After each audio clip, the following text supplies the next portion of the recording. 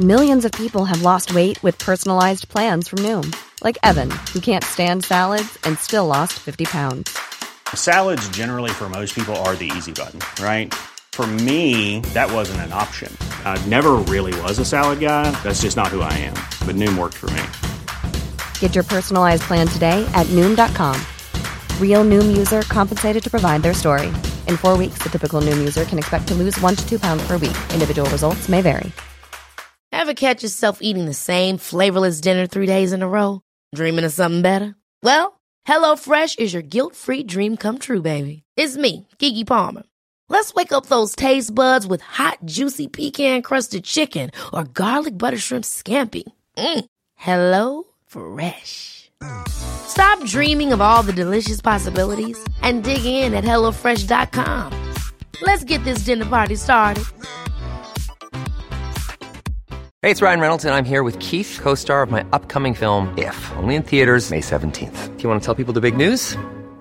All right, I'll do it. Sign up now and you'll get unlimited for $15 a month and 6 months of Paramount Plus Essential Plan on us. MintMobile.com/switch. Upfront payment of $45 equivalent to $15 per month. Unlimited over 40 gigabytes per month. Face lower speeds. Videos at 480p. Active Mint customers by 531.24 get 6 months of Paramount Plus Essential Plan. Auto renews after 6 months. Offer ends May 31st, 2024. Separate Paramount Plus registration required. Terms and conditions apply if rated PG.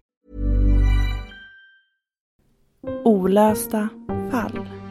En podd om försvunna människor och oklara mord.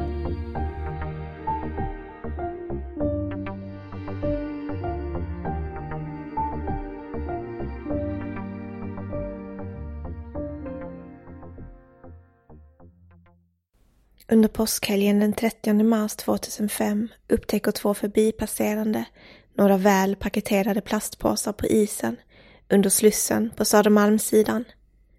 I de svarta säckarna som packats ihop till små paket fanns det något otänkbart. Mänskliga kroppsdelar, bland annat huvudet från en människa. Experter konstaterade att styckningen av kroppen antagligen hade utförts med hjälp av en köttkniv. Styckningen var noggrant utförd och det var tydligt att det inte hade genomförts av någon som hade varit stressad vid tillfället. Det var en systematiskt utförd styckning enligt utredarna.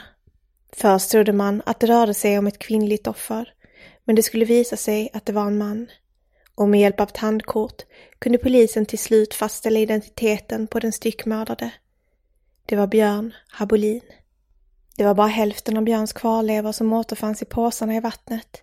Den 10 april samma år skulle nämligen hans torso upphitta sin sportbag som flöt i vattnet vid Danvikstull.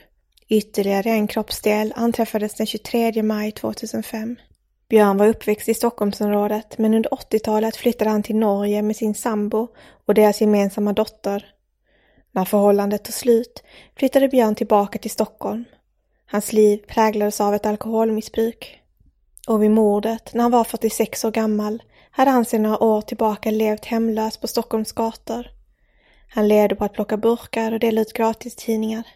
Till och från bodde han på Stadsmissionens härbärge, Bostället, vid Högbergsgatan på Södermalm. Det var också här han spenderade sin sista natt i livet. En anställd på härbärget berättade i en intervju i programmet Efterlyst att Björn hade 2 sidor.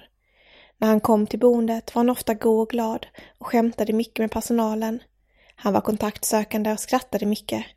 Sen ibland när han kom in så var han jätteledsen och kunde sitta och gråta och var helt förstörd. Den sista kända iakttagelsen av Björn gjordes den 26 mars på Södermalm, 4 dagar innan de första kroppsdelarna hittades i vattnet vid Slussen. Vittnet som var den sista som såg Björn i livet ska ha känt honom sedan tidigare och hon ska ha iakttagit Björn när hon köpte mat i en korvkiosk vid korsningen Hornsgatan-Kristinehovsgatan. Hon såg hur Björn gick omkring och plockade burkar ur papperskorgarna på platsen. Björn Habolin hade inga kända ovänner eller pågående konflikter. Han hade heller inte några skulder till någon och inga ekonomiska tillgångar.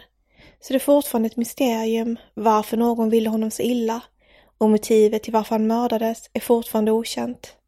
Polisen ska ha haft ett par misstänkta i fallet, bland annat 2 män som ska ha bott i samma fastighet som härbärget som Björn ska ha bott på. Det rörde sig om en 48-årig antikhandlare, i medierna kallad Gnesta-direktören, och dennes 30-åriga inneboende som senare skulle komma att åtalas för mordet på antikhandlaren, Det var nämligen så att antikhandlaren skulle rånmördas och 2 personer skulle fällas för mordet, förutom 30-åringen, även en 48-åring. Lägenheten som allt det här utspelade sig i låg alltså i samma fastighet som det härbärge som Björn ska ha bott på, och lägenheten undersöktes noggrant av tekniker och hundar. Och kriminalhundarna skulle då markera på ett flertal platser i lägenheten, och med hjälp av kemikalier kunde man konstatera att det fanns människoblod i det annars välstädade badrummet. Det gick inte att se med blotta ögat, men det visade sig att det ska funnits blod i badrummet, framförallt på en viktig plats, i badkaret. Enligt polisen misstänkte man att blodet inte kom från den mördade Gnesta-direktören, utan från Björn Habolin. Enligt en artikel som publicerades i Expressen den 5 november 2005 så fanns det också en rad andra omständigheter som pekade mot att de båda männen kunde ha haft med mordet på Björn Habolin att göra. Men problemet var att det inte gick att få fram DNA från blodfynden, eftersom kemikalierna som använts hade förstört blodfynden. Det innebär att vi ännu inte vet var mordet på Björn ägde rum. Det är ett olöst mord som saknar brottsplats. Även en kvinna ska ha misstänkts för inblandning i styckmordet på Björn. 3 dagar efter att sportbägen med Björns torso upphittades så fångades nämligen en kvinna på övervakningskamera när hon försökte ta ut pengar med Björns bankkort. Videon finns med i ett inslag från Efterlyst som vi delar på vår Facebook-sida Olösta fall.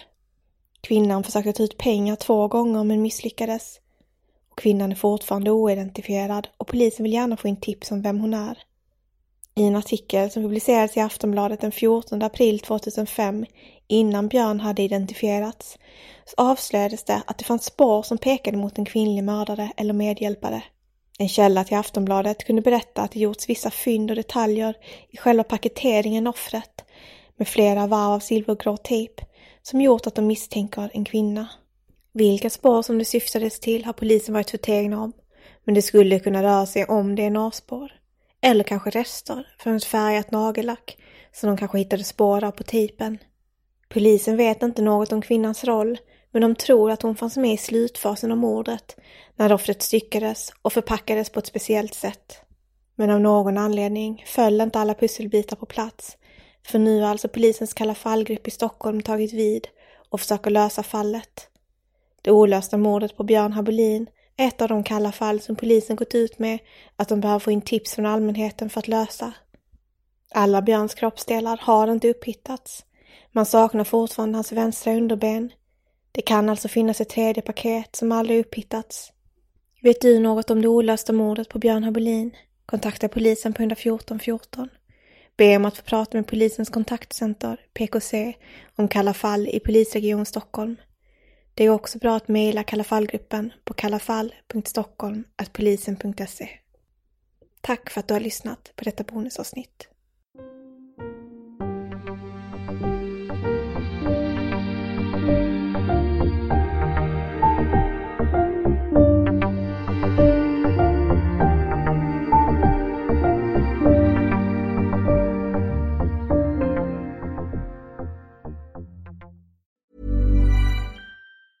Hey, it's Danny Pellegrino from Everything Iconic. Ready to upgrade your style game without blowing your budget? Check out Quince. They've got all the good stuff, shirts and polos, activewear and fine leather goods, all at 50 to 80% less than other high-end brands.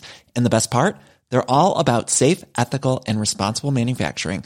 Get that luxury vibe without the luxury price tag. Hit up quince.com/upgrade for free shipping and 365-day returns on your next order. That's quince.com/upgrade. Hi, I'm Daniel, founder of Pretty Litter. Did you know cats tend to hide symptoms of sickness and pain? I learned this the hard way after losing my cat, Gingy. So I created Pretty Litter, a health monitoring litter that helps detect early signs of illness by changing colors, saving you money and potentially your cat's life. Pretty Litter is veterinarian developed, and it's the easiest way to keep tabs on your fur baby's health right at home. Go to prettylitter.com and use code ACAST for 20% off your first order and a free cat toy. Terms and conditions apply. See site for details.